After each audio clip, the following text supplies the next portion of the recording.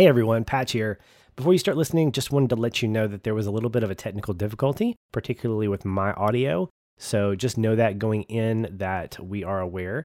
Hopefully we can work those bugs out so that I don't have to put these really annoying intros before the intro. Anyway, happy listening, everyone.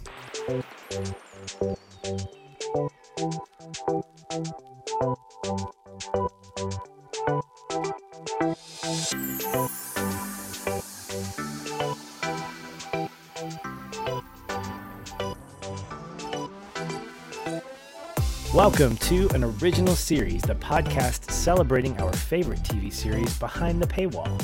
I'm Patch, one of your co-hosts, and with me, as always, celebrating the world of long-form storytelling, is my friend Adam. Hey Patch, how's it going? It's good, man. I'm excited. We are in our 4th episode of season 1 of Ted Lasso, entitled, what was it? This one is called For the Children. Okay. And going into it, I'm wondering, I think I said last time, I think it's about an orphanage. Yeah, all these episode titles are somewhat cryptic in advance of viewing the episode. You're like, what does that mean? Like biscuits and, well, Trent Krim, The Independent, was pretty self-explanatory. But all these titles make perfect sense after you see the episode. For sure. I think that's what's clever about episode titles and how TV shows use them.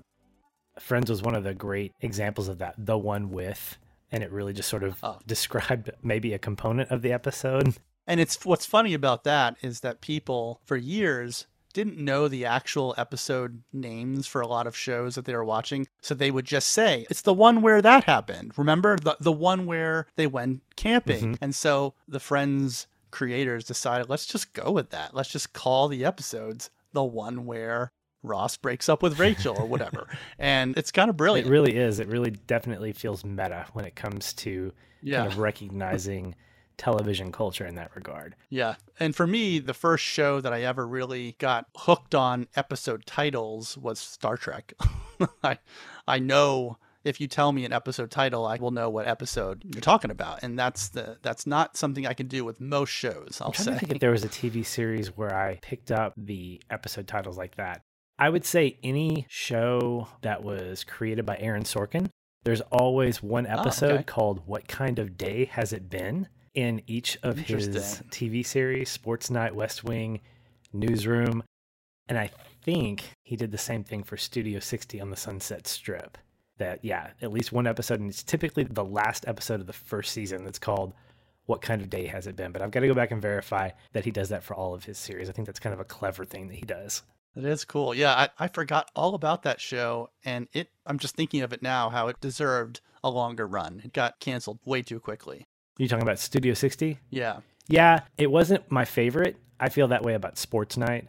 I think it was a show that was ahead of its time, and maybe someday on the podcast we'll talk about it, even though it's not behind the paywall and really not on the air anymore. But it's always one that we can talk about. Newsroom is definitely on our radar. Definitely talking about that at some point. But that's not what we're talking about right now. We're talking about Ted Lasso, Season 1, Episode 4, For the Children. Let's get into it. This is your official spoiler warning. Watch the episode, come back, enjoy the conversation, as we always tell you to do. First up, what did you think about this one? I think this is a really great episode. It's the first episode that, well, at least it feels like it's the first episode where most of the episode takes place in a single, primarily in one location. And I think that's interesting. And at one time, like one block of time. It's not throughout the day. It doesn't move around very much. I mean, yes, there's some setup, but it's essentially setting up the morning of this big kind of gala event.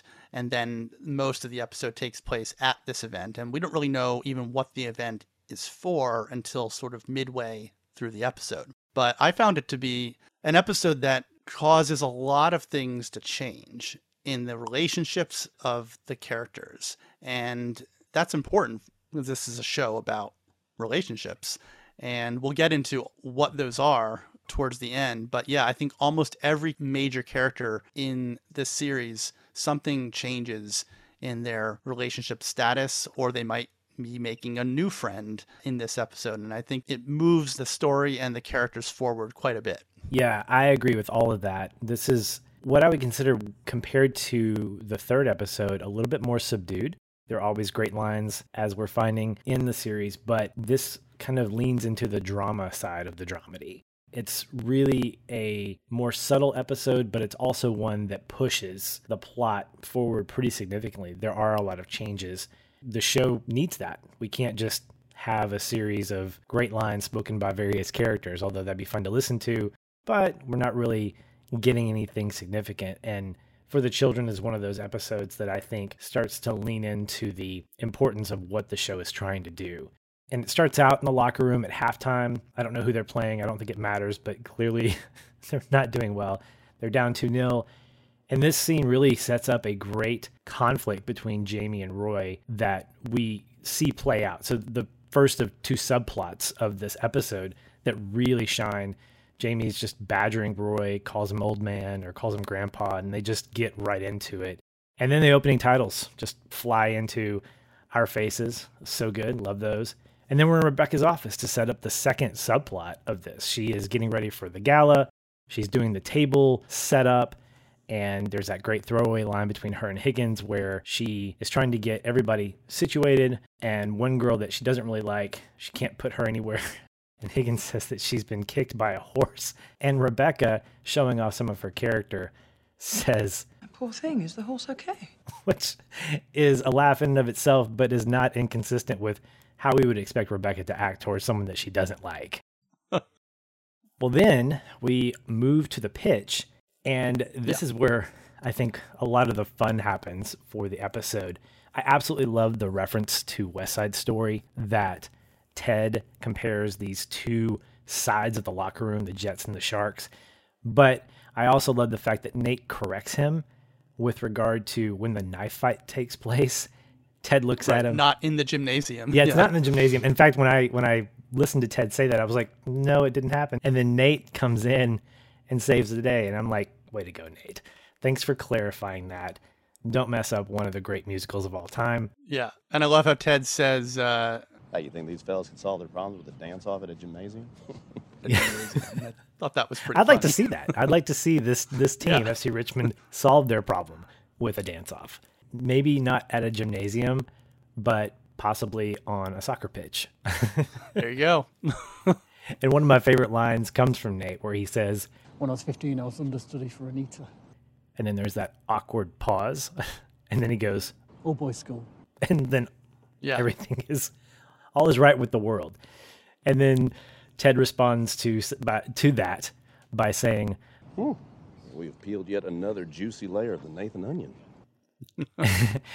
Yep. and the thing that I love about that moment is we see Nathan kind of give this affirming look. Like, it's like, cool. I'm getting to be part of the gang. And like Ted says, we're getting to know him more, and he's feeling more like he's part of the staff and not just the kit man. Yeah. And he's feeling more open to share who he is and more about his past. Clearly, this is not the same Nate we've met in episode 1. He's definitely becoming a part of the gang. And he feels it, and that's great. And it's good for Ted and Beard as well, because again, they have a sort of inside man with him. He's their connection right now to the team that was there prior to their arrival. And Beard gets a nickname, Mr. Two Entrees, according to Ted, That's because right. he will not decide between chicken or steak for the gala event. It's also revealed that he has a date. And when that's revealed, the look on Ted and Nathan's face, the look that they give him is just priceless. Yeah, and Ted, of course, decides, he has to pick a +1. So he decides to take Nate the Great. And I love when he says, Nate the Great! It's gonna be my date. And for obvious reasons, we'd love to be at table 8. Ted just loves a good I'm rhyme. telling you, he is a poet. He's the poet laureate of Yep. FC Richmond, apparently. So the episode moves into Rebecca's office. She's trying to get the right dress, and Ted comes in. I think he's giving her biscuits. I don't know. Maybe it's just the middle part of the day, but then he yells out, Pajama Friday. Oh, I love this. And he's looking at all these dresses. There's an interesting moment here, Adam. He asks if Jamie and Roy can sit at his table because he wants to try to mend some fences. Rebecca says, sure. Right. But he still pushes. Like, he starts giving an explanation on why he's going to do that. That's when he goes into the mending fences. And Rebecca says, stop. You got what you want. This is one of those small observations. And I'm like, Yeah. Ted, what's happening here? Yeah, stop. It's so true. You've got what you need. Back off. Yeah, you can go now. Yeah. I think he's the kind of guy that would just keep talking if Rebecca didn't say anything. He would just want to hang out and just keep talking, continue to get to know her, find out what she's thinking, what she's doing, what she wants.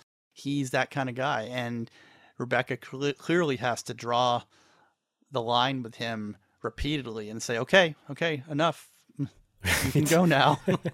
And this is also where we find out that Robbie Williams has canceled to be the musical act. And that's right. Higgins steps in. My man Higgins steps in to find someone better. He says, I am a world-class problem solver. Physical comedy on full display here. He promptly tosses his cell phone in the air to try to catch it, almost drops it, and it's just fantastic. I don't know if you could choreograph that any better or with any other person on this staff, cast, whatever we're calling him. But he is just so perfect in that moment where he's trying to impress Ted. He's trying to impress Rebecca. You know, he's the director of operations, which to her means nothing. He's just her lackey. But being able to deliver that line and then do that was so perfect and just a great way to end the scene. And Ted sort of reacted like, Oh, you got it. Oh, catch it. Oh, look at that. you know, he's just kind of like giving the play-by-play as the phone like hits like one hand and flips over, and somehow he catches it. Yeah. So then we shoot over to Jamie's kitchen, where he is trying on an outfit, looking very dapper, I might add. Jamie's a good-looking guy, and he doesn't like what he's wearing. Keely's trying to tell him about this high fashion and how all this stuff is going to be great for his career. And honestly, Adam, I think what he does is pretty cool, because what we've seen so far is Jamie's his own guy, and he can make his image work for himself. And what he does, I think, is perfect for him. He takes off the shirt, he takes off the tie, Keely's freaking out, and then he puts the jacket back on. And he turns around and looks at her, and she gives him that nod of approval. Like, you did good. And I thought, you know what? If there's anything good at this point to say about Jamie Tart, it's that he knows who he is. Unapologetically, he absolutely knows who he is. Yeah, as he makes a comment that he looks like a banker, he feels like a banker. And I think that's a great point. That's not who you are. That's not what you want to be. So why dress that way? So he kind of found a middle ground, right? Wearing a sport jacket with no shirt. Yeah, that's not a common thing, but it's an event that he could get away with it. You know, there's maybe certain other types of situations where that wouldn't be permissible. But in this particular event, it seems like it works. He's a rich, fit footballer, as Keely would say. And so I think he can get away with that.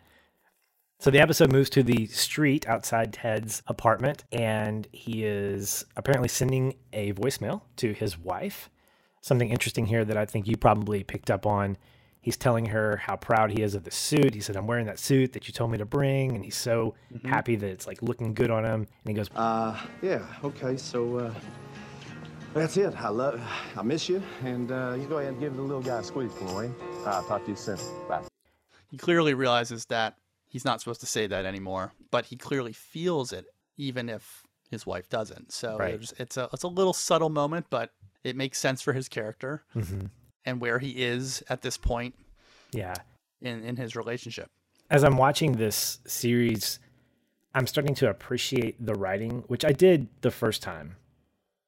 And I think when you listen to or watch shows that are a lot of comedy, a lot of great comedic writing, those are the things you remember. But I think what Ted Lasso has done so far has shown us those subtle ways of delivering lines. And I think that one, I love, pause, I miss you, really says a lot. It's a callback to the very first episode where she's getting you could tell that even though we don't hear her on the other end of the phone, clearly that's not something that she needs to hear or wants to hear. Gives us a little bit of intrigue. And ultimately, that line that we hear in this episode sort of has a little payoff at the end, which we'll get to. So anyway, he meets the troubadour with that fantastic instrumental setup. And then he meets up with Nate, who is wearing a suit that I think the Talking Heads would be proud of. It's a little bit too big for him. Yeah. It's apparently his dad's suit. He says something like, why would I buy? I didn't feel like buying a suit, so I just decided to wear my dad's. Yeah. And does not fit at all. It doesn't fit. And Ted extends an olive branch. He says, in the way that is very courteous to Nate, he says, hey. You one of those guys that likes it if your friends tell you got a piece of food in your teeth? Oh, absolutely, yeah. Okay, good. Because that suit does not fit at all. So he tells Nate in his own Ted way that he'd like to buy him a suit, wants to make sure that he looks good. And then the scene shifts over to the red carpet of this gala event that we've been getting hints of. So I have a question for you, Adam. What were some of your favorite poses from some of these FC Richmond staff? Did you have one that stood out to you? I mean, not really. I just thought they all loving it, right? They're loving the spotlight. They're loving the cameras. All of them except Roy. He was just like, no, like as he's walking through, like just, he doesn't want to stop. He doesn't want to give him anything. He's just so in character. What about you? Did you have one that really stood out for you? Well, like I said, they're all great. And I think what they do really well is they show off the personality types of these individuals that we know so far. Yeah. The common ground being, with the exception of Roy and Rebecca to an extent, all these guys are just absolutely loving the spotlight. Sam stands out to me because I love that he says, Hey, thank you guys so much for taking my picture. What's your names? like he's going to try to have like a relationship with these reporters and these photographers. So I thought that was great. Second was obviously Jamie doing the two eyebrows and then the confused look. And then, of course, Keely comes in and says, okay, now we're going to take the picture that they're actually going to run. And it's, Right. of course, them together, her kissing him, and it's great. And then Rebecca comes in, and this begins to be, I think, the cracking of the Rebecca nut with her and Keely. This is set up in the middle of the last episode, and now we get a little bit more of it. She has these awkward poses, but Keely helps her out by telling her how to look. And then there's that one, And kind of cheering her on too. Kind of, she went around behind the photographers. yeah, and she kind says, Oh, look, guys, she's f***ing fat! And then you see Rebecca's confidence rise, and she's like, oh, I can do this, and I do look good, and she starts enjoying it. And I think that's the key, is that Rebecca was always playing second fiddle to her now ex-husband, Rupert, at this event, and now for the first time, she's running the show, and it's not second nature to her. This isn't what she ever really wanted, but now it's up to her. And Keely kind of helps to bring her out of her shell a little bit. you mentioned on the last episode how an interesting fish or a different kind of girl Keely is. This is one of those things. And that moment where she gets behind the reporters and yells, I thought was very Keely and very much a great way to end the scene, because it felt awkward and it felt, oh man, you can feel some of the sadness with Rebecca, but breaking up that with a little bit of a line of dialogue, it was so much fun. So we move inside the gala, and the first thing we see is Ted and Nate. Nate's got this great suit on, and it fits. It fits. That's a great point. It fits. That's the key. It's the key. The other key is that he starts doing the strut that we saw in the last episode, which I will call the patch wedding strut. And Ted says, don't strut, let the suit do the work. And of course he stops. And then we get this cut over to Beard talking to a girl. And this is when we get introduced to Jane indirectly, who apparently he met at his Friday night chess club, Adam. Are those things real? Yeah. Do those exist in New York? Do you know if they exist in New York?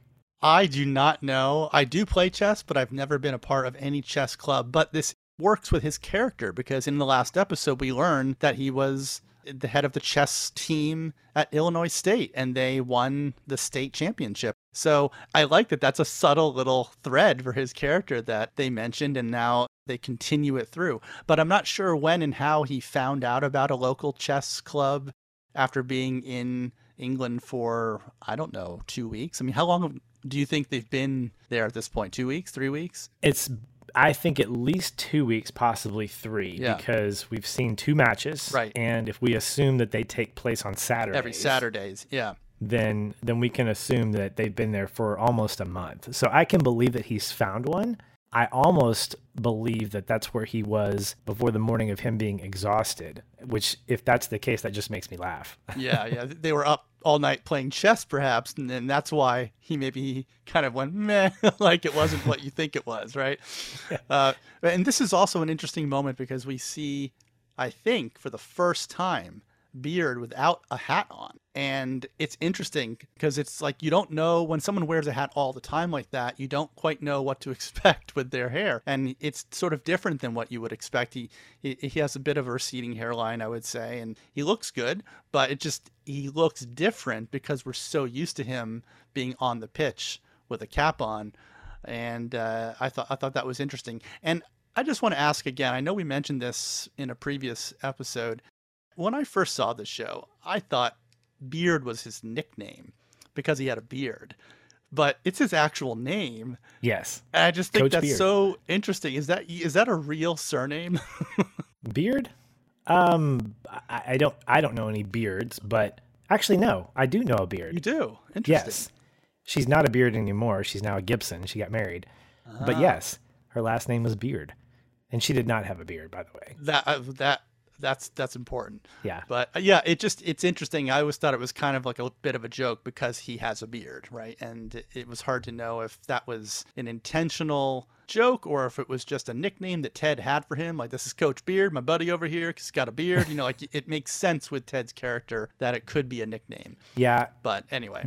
And up to this point, we're in episode 4. We don't know his first name. He has just been Beard or that's Coach true. Beard. So maybe that'll be a mystery to solve. Or just Coach, as Ted just calls him Coach. What do you think? You know, one of the things that finishes off this scene really well is Ted, on a rare occasion, this is the rare occasion that he makes a pun without realizing it. He says, in referencing Beard and his relationship with Jane, he says, Apparently they liked each other's moves. Oh, that wasn't a joke. Was it not? Oh, I guess it kind of was. so Ted surprises himself by making a joke that that doesn't actually, it wasn't intentional. And then we move to the table of conflict, I guess I would call it. It's not table 8, by the way. I know. That was just his hope that he wanted to be seated at table 8 because it would rhyme with date and Nate, and that's just Ted. He tries to get the conversation started. Keely actually steps in and makes a great compliment about Nate's suit, says he looks really, really chic. This is probably my Tedism, or my favorite line of the entire episode. He said in this suave way, It's actually only the second suit I've ever owned. The first one was my suit when I was a naked baby. It's so awkward. The way he says it, everyone just looks at him like, what are you talking about? And then he says, well, it's funnier when Ted says it, and Ted goes, Well, the term birthday suit would have helped you a ton there. God, yeah. it's just, oh man, Nate, you almost had it, man. You almost did. He's trying. He really is. He's just got some social awkwardness he's got to get over, but yeah, he's making an effort. Yeah. So Ted says, I parent trapped y'all. He's trying to get the conversation going. You know, one of the things that I picked up from this moment is that he makes a comment that teammates find common ground and mutual respect. And he references Kobe and Shaq. He references Woody and Buzz. And I think one other. I think that's really cool that even off the field at an event that is not even related to Richmond football, he's trying to really solve this problem, which I think echoes to what he's trying to teach Roy by being captain, that being captain is being that on and off the field. That's his coaching style. He's a coach all the time. Yeah. And he says that I don't like having a divided locker room. And he says something like, when it comes to locker rooms, I like them just like my mother's bathing suits. I only want to see them in one piece, you hear? he does a good job of just getting the point across, and it doesn't work right away, but they are now all probably spending more time together at this table than they have ever spent together off the field. And I think that's important. That's what Ted realizes, that Ted knows that if they don't have a social interaction outside of the locker room or outside of playing the game, that this is never going to get resolved. And that's sort of like you said, that's the genius of him as a coach, is he sees opportunities everywhere to work on these relationships. Yeah, I think that speaks to how deeply he cares about the people, not just the team, and recognizing the fact that sometimes being a teammate doesn't mean you have to be a brother. Now, it could be better if that was the case, but in this case, at this point, he's looking for at least that halfway mark of being a comfortable teammate or being a teammate that you can depend on. I mentioned on the last episode that I like that there aren't any wasted scenes, and not every scene has to be significant, but I did mention that it sort of pushes the plot along. And so this next scene, Rebecca at the bar, she gets an update on the musical act, and later we see Beard and Jane playing virtual chess, which Ted is really impressed with, and I'm impressed with because I could never do that. That's a lot of memory that I don't think I have tapped into quite yet with my brain. But the conversation with Rebecca and Ted is really funny because she's nervous about speaking, and he said, hey, Here's a little trick of the trade. Just make fun of yourself right off the bat. A little joke. She asks him, what do you think I should say about myself? And just the delivery back and forth, the nonverbal, she goes, you're not going to walk into that one. He's basically going, nope. And so he leaves, and you think the scene's over, and then he comes back and goes, wait, no, I'm gone. And I'm like, Ted, yeah, don't do that. Yeah, there's nothing he can say there. Yeah, there's nothing good that can come from suggesting anything there. Just leave while you still can. Get your beer and go. And this is about when I think we finally hear the name of the event, that it's the 10th annual benefit for underprivileged children. So Yes. now we're kind of like, oh, the title for the children. Yes. Makes a little more sense. It is for the children. It really is for the children. And I think at one point in the episode, they say the line. There's this little tradition that I picked up from a friend of mine several years ago where anytime she would hear the title of the movie, in the movie, she would do a little gesture with her finger like ding. And so I did that whenever I heard For the Children spoken. So we move along. We get to Rebecca's speech. She goes up there. And this is actually the first time we get to see Rupert in all of his jerk glory, as I would probably define him at this point. He interrupts. I love how she reacts, how we can see how it makes her feel. Yeah, she's on stage and he kind of shows up. It's like the most inopportune time, and he clearly knows that. He clearly knows Right. that by showing up at that moment, it's gonna throw her off. So he's clearly there to sabotage her, Yeah. and he's obviously upset that he lost his team to her, and he's kind of in his own way trying to get revenge. But I love how she holds her own, Adam. Yeah. She banters with him. She says, put him at the boring table. And then people laugh. And she's like, just kidding. Rupert Murdoch, everybody. And man, Rupert that's kind Mannion. of Mannion. Sorry, Rupert Murdoch. Who is Rupert Murdoch? I don't know who I that think he is. runs Fox News from Australia. Oh He's the my guy. gosh. Yeah. Yes. He from The Bombshell. Australian. Oh gosh, my bad. Wow. That's equally of a jerk. So maybe I subconsciously did that. So yes. Rupert Mannion, Or maybe everybody. they intentionally named him Rupert, thinking, Yeah. yeah. I'll say that, so it doesn't make me sound as bad on the show. So then we're back to the table. Ted's talking to Roy, trying to kind of psychologize him a little bit, and he leaves the table, but not before saying that little word of wisdom. Don't let the wisdom of age be wasted on you. I really latched onto that. And then, of course, Nate comes in, incredibly grateful to Roy, and makes that awkward hug because he was going to hug him, but Right. was afraid, and then he just goes for it.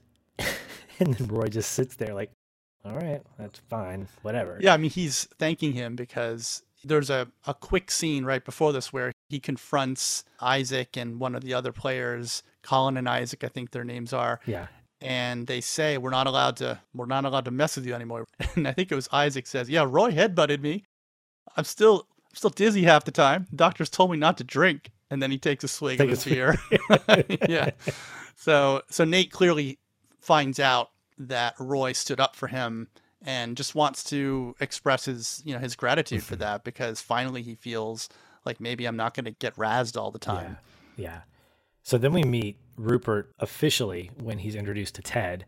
It's interesting to watch this because I think that the strategy he uses to get at Rebecca, he tries to do the same thing to Ted in these little backhanded ways. He said, I don't love our last two losses, though. Horrible showing. Yeah. Had to say it. Wish I didn't. and Ted honestly says, That's okay. Who knows? Maybe we'll turn around, huh? And I think that really just pisses him off because, one, he doesn't get to Ted, and two, right, it almost makes him feel worse because he's like, really, this manager doesn't care about winning or losing? I mean, obviously he has not read Trent Krim's article, but right. I like that line a lot because it's almost like this to throw it back a couple of scenes ago, a chess match between these two where they're sort of feeling each other out. And by the end of the scene, I came to the strong conclusion that Rupert is an absolute jerk. And I have no qualms with that conclusion at this point in the show. No. And I think in this scene too, Rebecca is a bit torn because she clearly initially wants Ted to make Rupert feel annoyed and uncomfortable. That's her whole plan, right? She brought him over so that he would ruin the team and that would upset Rupert. And so in this scene, you can start to see a bit of her sort of inner battle with, do I want to ruin the team and ruin Ted and make this all come crumbling down? Or I kind of like Ted. And he's kind of standing up for me a little bit here and making Rupert uncomfortable right back. So it's interesting to see that dynamic play out in this episode.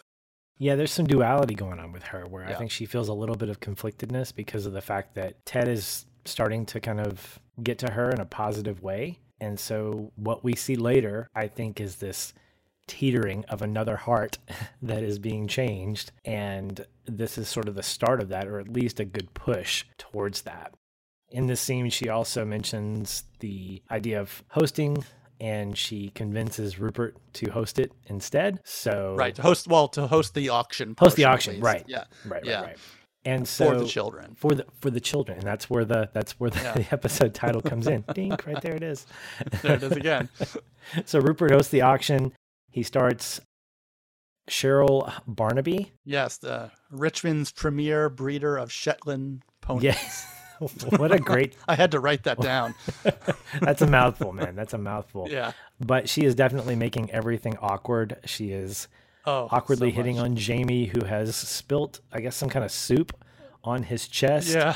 And burned his nipple where he puts a piece of ice on it. And Roy says... Yet another reason shirts exist. Right. And that woman comes over and says something like, "I wish I was that ice so cube. Awkward. I'll be bidding on you." It's so awkward.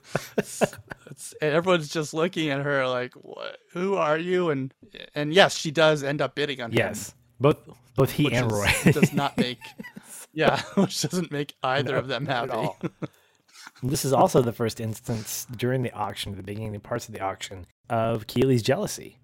Yeah, because of the woman in the green dress who bids on Jamie, and then she bids up to £25,000 for a man she could have had for nothing, as Rupert says. And this is one of the rare moments I would agree with Rupert. I mean, I know what's going on, but still, that's a lot of money to pay to hang out with your boyfriend. So, well, and I think from her point of view, it was more not to spend a night with him, not to pay. It was to pay to prevent someone else from spending a night with him, especially when it was a beautiful younger woman that clearly wanted to win. And knowing Jamie, he probably would not have been able to make it a dinner-only evening. So it was more, I think, strategic on her part to avoid something. But we do learn, unfortunately, a little bit later in this episode that this woman in the green dress named Bex was actually invited by Jamie as his second +1, which is kind of weird. Like, isn't a +1, wouldn't that just be a +2? I think it's a +2. Yeah. Which isn't allowed. Just like you can't have steak and chicken, you can't have two people. A second +1, yeah. So the show moves, or the episode moves to outside the gala, and I'll confess, this is actually my favorite scene of the episode. And I subtitled it, Rebecca Gets Vulnerable. She's out there. She's trying to maintain her composure. Clearly, she's been crying. Ted, in this gentle way, says, "Hey, you okay?" And she says, "That man, I used to think his blunt honesty was noble rather than what it really is, which is just the cruelest way of hiding his own insecurities. He'd say, wear this, eat that. And I listened. But now I'm alone. I'm alone, Ted, just like he said I would be if I left. I don't want to be alone." And then she cries. Yeah. And you can see Ted's reaction. Jason Sudeikis' acting here is brilliant because you can see that he's legitimately concerned about her as a human being. And he goes over and starts to hug her. And at first she, in her typical fashion, kind of resists, but then she hugs him back a little bit. And I think this is a really key moment for their relationship and just for Rebecca's sort of ability to move past this divorce as well. This is the first time, I think, that she's even seen Rupert in person since the divorce. So not just us as the audience, as you mentioned, but she hasn't been around him in any way.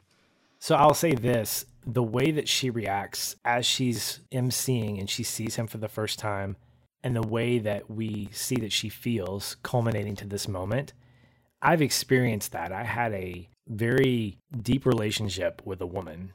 We were engaged and we had a bad breakup. And for the longest time, anytime I would see her on social media or occasionally I would get a text about something random from her, like, do you remember having this? I'm looking for it.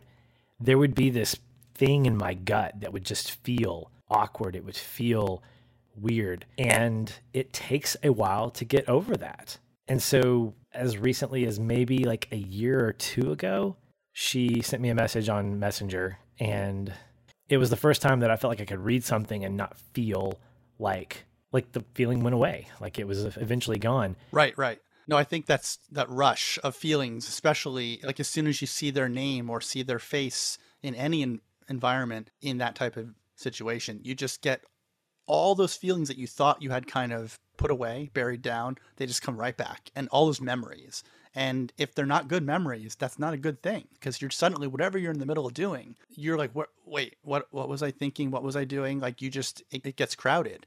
You don't want to, especially if you're on stage like Rebecca was. She did a remarkable job, in my opinion, of sort of dealing with that situation on the fly. Absolutely. So watching her react this way outside was very much a real thing. Like I could really empathetically connect to that. So she cries and Ted consoles her. He says, it's going to be okay. And the scene ends with this look that she gives him. He doesn't see the look. He's walking in, but she gives him this look, and that look says, I trust this man. I believe in what he's saying. And it's almost as if we've made this giant leap forward in her relationship with him, that maybe he's not such a bad guy. Maybe he's not just the linchpin that's going to bring FC Richmond down, or maybe not. But maybe I'm seeing something that matters more when it comes to my grief. It's very interesting how the scene is left. It's just really good. I agree. It's an excellent scene. And it's probably for me second only to the next scene, which I loved, which is when Roy approaches Jamie at the bar and tries to bring them together. He sort of takes Ted's advice and realizes I'm the older guy here. I need to be the first to extend an olive branch. And I just thought that whole scene really worked in an amazing way. Roy was able to sort of tell Jamie about his time coming up in the sport and sort of relate to Jamie as a, I think, 23-year-old player and be able to find some common ground. And they're both able to sort of air their grievances, right? They're both able to say what they don't like about the other, and sort of by acknowledging that, they can move past it, and hopefully they do. And they have a laugh. They say a cheer. They even say a cheer together at the end, but they're cheering over like Roy dying, which I thought was hilarious. But even Roy was kind of like, cheers, So just it was a really important scene for their relationship. As we mentioned, a lot of relationships in this episode change, and clearly we're seeing the beginning of at least some respect for one another. They're like you said, they're not going to become best friends, but maybe they can start working together and not taking shots at each other every chance that they have going forward. Right. There's less tension, even though there's not complete agreement about each other. I love the conversation. I love the honesty that we saw in the last episode. That it just carries over into this. Yeah. One last thing that I thought was really interesting was when Jamie admits that he, as a kid, used to love watching Roy play as a kid, and that he even had a poster of him hanging on his wall in his bedroom. That for Jamie, that's a huge step too, to admit that, right? To somebody that he continues to call granddad and old man and just constantly ragging on him. So I feel like Jamie, in his own way, was being more vulnerable than he's ever been by admitting that. And it also shows how much older Roy is. If Jamie was a kid watching Roy play when he was in his prime, which would have been like 8 or 9 years earlier. As we've talked about, Roy doesn't look that old, but there's enough of an age gap that they really are two different generations. Yeah, something interesting happens when you watch a set of dialogue play out between two characters and someone admits they're wrong. It suddenly makes the other person kind of feel less than perfect. So we're cheering for Roy because we think Jamie's a jerk. And then Jamie makes that honest comment that, as you said, he grew up watching him and idolizing him. But watching him now, it looks as though he feels like something's owed to him. Like people come in and have to kiss his ring, as Jamie says. And he's not wrong. I mean, Roy feels like he's owed something to an extent. And I think that's where some of his gruffness comes from, is he's unhappy because he's not in his prime anymore. But because of that, he's losing some respect. So in a lot of ways, getting that honesty from Jamie creates some vulnerability with him. And it also allows us to see that Roy isn't perfect either, that he's got some growing up to do, even though he's a granddad, as Jamie says. But yeah, it's a fantastic scene that changes their relationship, that allows us to see a little bit of reconciliation, a little bit of movement forward, but also keeping that tension there, knowing that it's not a 80s or 90s sitcom wrap up like we've always been used to. And again, I think that's what this series is doing, is it turns that idea of a sitcom sort of on its head. It says not much is going to wrap up so perfectly in a nice bow that it's still going to be tension and it's still going to be tough to get through things. And that's what makes the show interesting, because we don't know how this relationship is going to play out. So we move from Roy and Jamie at the bar. The camera pushes over and we see Ted and Rupert. This is what I would call yet another chess move that Ted makes. He says, "Hey, Rupert, something just occurred to me. If you could have texted Robbie Williams, asked him to come tonight, you could have probably just as easily asked him not to come." Because earlier in the episode, that's what Rupert says. He finds out that Robbie Williams isn't coming, and he says, oh, I could just, make a quick text message and get him here. Just ask Rebecca if that's going to be okay. Well, Ted picks up on that. And that set of lines that he says is so great. I almost see it as a way to say, you're not going to mess with her anymore. Like, he's coming to her defense, not as her boyfriend, not as her husband, but as a person who says, it stops now. Right. And this is after that scene with him and Rebecca where he's finally getting what kind of relationship they had. He didn't know that much about him. He's coming from America. He's focused on the team. This is his new boss. He's not concerned about her breakup and her former marriage, but now he is. For the first time, he's sort of looking at him in a new light because he just had that very important sort of heart-to-heart with Rebecca. And so he's feeling a little protective of her now. And he's not afraid to speak up, even if she might be.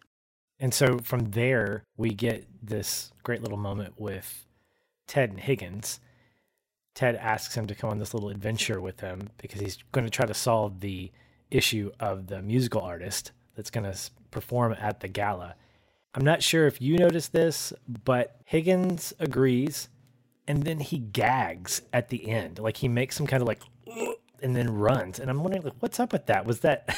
Was he nervous, or did he? I don't know what that is. And maybe you didn't see it, but I'm not sure either. He does a lot of strange things. He has a lot of funny mannerisms, and I'm not sure what all of them mean. So it just, it was a little out of nowhere. I don't know if he's just so...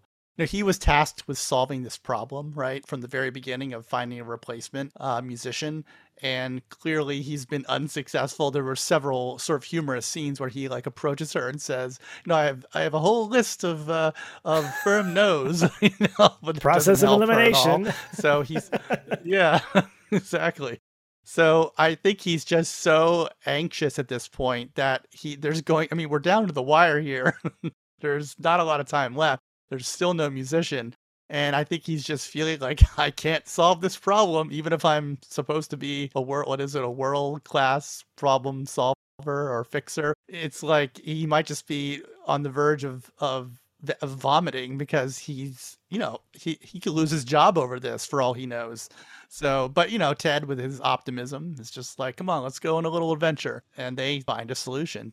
And I think I might not be alone in that I kind of expected that busker, on the street to be, to come into play at some point. And I kind of had that thought, oh, wait a minute.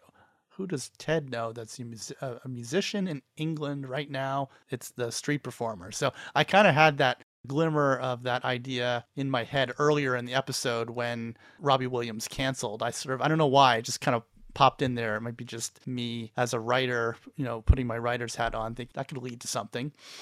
But as you said, there's no wasted scenes. So we see him tip him on the way to the event when he meets up with Nate. So why was that scene in there? It all kind of adds up towards the end. He brings him back, but before he brings that street performer to perform, there's some other important scenes that happen, such as Rebecca and Keely's moment in the bathroom where they share a drink and they have a conversation. And this is where it's sort of revealed by Rebecca to Keely that the woman in the green dress named Bex, who was bidding on Jamie, was actually his other +1, as she puts it. And that, of course, really upsets Keely and makes her even more jealous. And we can see that something is going to happen because she's not having it. What did you think of the scene? I thought it was a really important, again, another important moment for the two of them in their bonding and starting to trust. And it sort of builds on the moment on the red carpet that you talked about earlier. Absolutely. I think this was kind of the reciprocation of what Keely did for Rebecca on the red carpet. I think what makes this scene really work is that you're getting that reciprocation, but also there is one of the great threads of Ted Lasso is it's not just about optimism, it's about lessons learned. And Rebecca talks to Keely about... She's asked the question. Keely says, "Did you ever date a footballer?" And Rebecca laughs. And she says, "Sorry, I don't want to sound judgy." And Keely says, "No, it's okay. You do sound judgy." So again, that honesty is so good.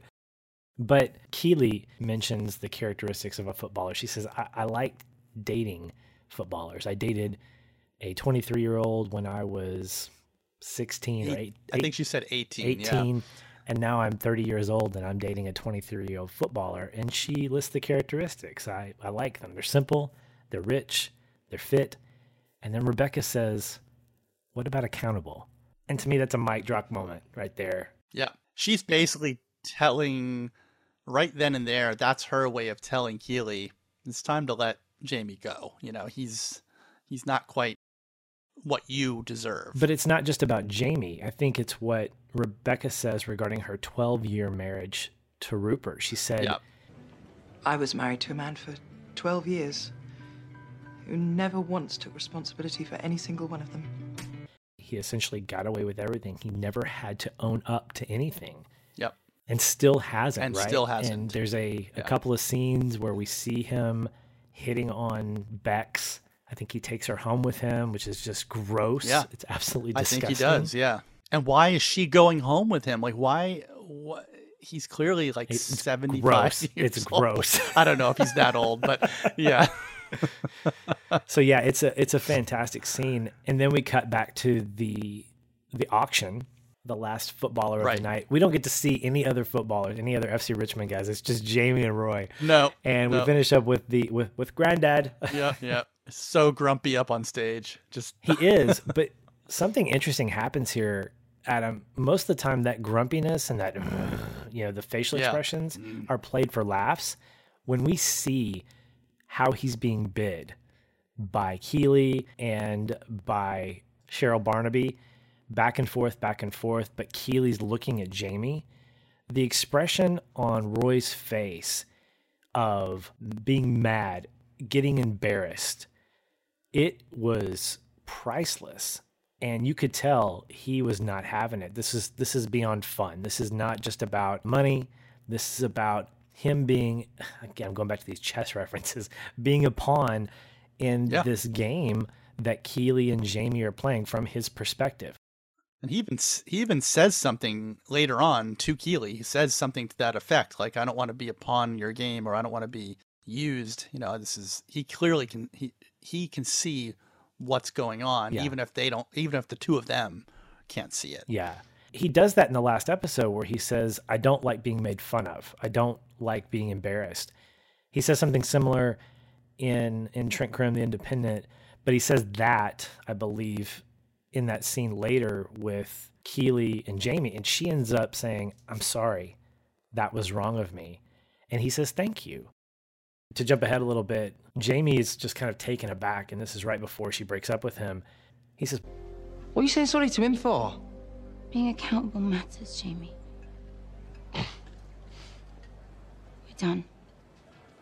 And she leaves. And he's like, whatever. That's his one word response. Yeah. Whatever. Like, he doesn't even care. He's completely clueless. So she takes off, but moving back to the bidding on Roy. Yeah. So Rupert finishes that up by doing probably the most, I would call it jackass thing to do. Yeah. He pulls out this check for £1 million that gets Rebecca over the 800,000 pound mark. And I'm thinking mathematically, was she trying to get a total of 800,000, which means every donation that came in didn't matter because Rupert just cut a check? If that's the case, his douche meter just went to like 12 or 15 out of 10 because that's just not cool. They didn't even need to have this gala because he could have just written a check as he says to Rebecca, leans over and goes, for the children, eh? And it's like he's just like turning the knife at that point because clearly this whole event, all the work she put into it, all the players that put themselves up for auction, it was really all for nothing if he was just going to donate £1 million at the end of the evening. I mean, granted, they probably raised, let's say they raised 800,000 on top of that. Great. Maybe they raised 1.8 million pounds, right? That's still good. Right. But it sort of undercuts everything that she did to make that event a success. Right. As Ted mentioned, she put in a lot of work.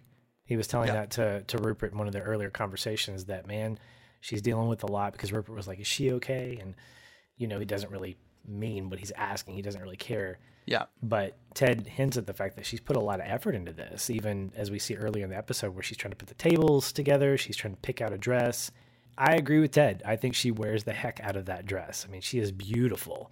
And of course, her arms, like action figures are still on display there. Yep. So after that, we move to outside the gala. It's done. I love this tender moment between Ted and Rebecca. He comes out. He says, how you doing? She goes, all right. And they look over and they see Rupert being the dirty old man that he is, picking up on Bex. And he looks back at her and he says, you may think that you're the only one that can see who he really is. But you're not. And again, her look back at him. And it's as if, Adam, she's saying, okay, you're on my team. You really are on my side, that I'm not alone. And to me, when she says, I don't want to be alone, Ted, I know in that moment she means she doesn't want to be without an anchor. But I think at the end, that meaning changes. This is my interpretation, that her being alone means that she's not supported. And in the course of one night, she now has two new friends, in Keely and in Ted. Yeah. And of course, the coda to that is where Keely, after she breaks up with Jamie, takes the bottles from the bar, goes out to meet Rebecca and says, Do you want to go get really drunk? Yes, I do. Then we can go rob a bank or something. Yep. And they take that crazy taxi that's all lit up. The rickshaw. Yeah. Yeah, the rickshaw. And so we get this really great finish to the episode where Rebecca is now connected to two new people that she can lean into. And that sets us up for, again, what's going to happen. We don't know. But as you mentioned at the first part of the episode, we are now with some changed relationships. So how are those going to play out on the pitch and off the pitch and in the office and out of the office? And so I'm excited to see where it goes from here. There's so much going on here. As I said, like in summation, we have Rebecca and Keely bonding and beginning to form a real true friendship. We have Roy and Jamie make up and resolve that they're not going to fight with each other anymore, and we'll see if that really really plays out or not. Ted also finds out when he listens to his voicemail messages at the very end of the episode while walking home with Beard that his family is coming to visit the next weekend. So that's a big deal for him. And you see a little smile on his face that we haven't really seen when he's talking about his wife or his family. It's something that has been sort of the only downer for him really up until this point. So you can see he's excited. And Roy, of course, gets mad at Keeley, as you mentioned at the end, but she apologizes, and they kind of share a moment as well. So you kind of think, oh, there's something changing with them, Roy and Keeley. Beard and Jane apparently break up, and not that we've really met Jane for very long, but on the walk home, Ted even says to Beard, "Put the game before the dame, huh?"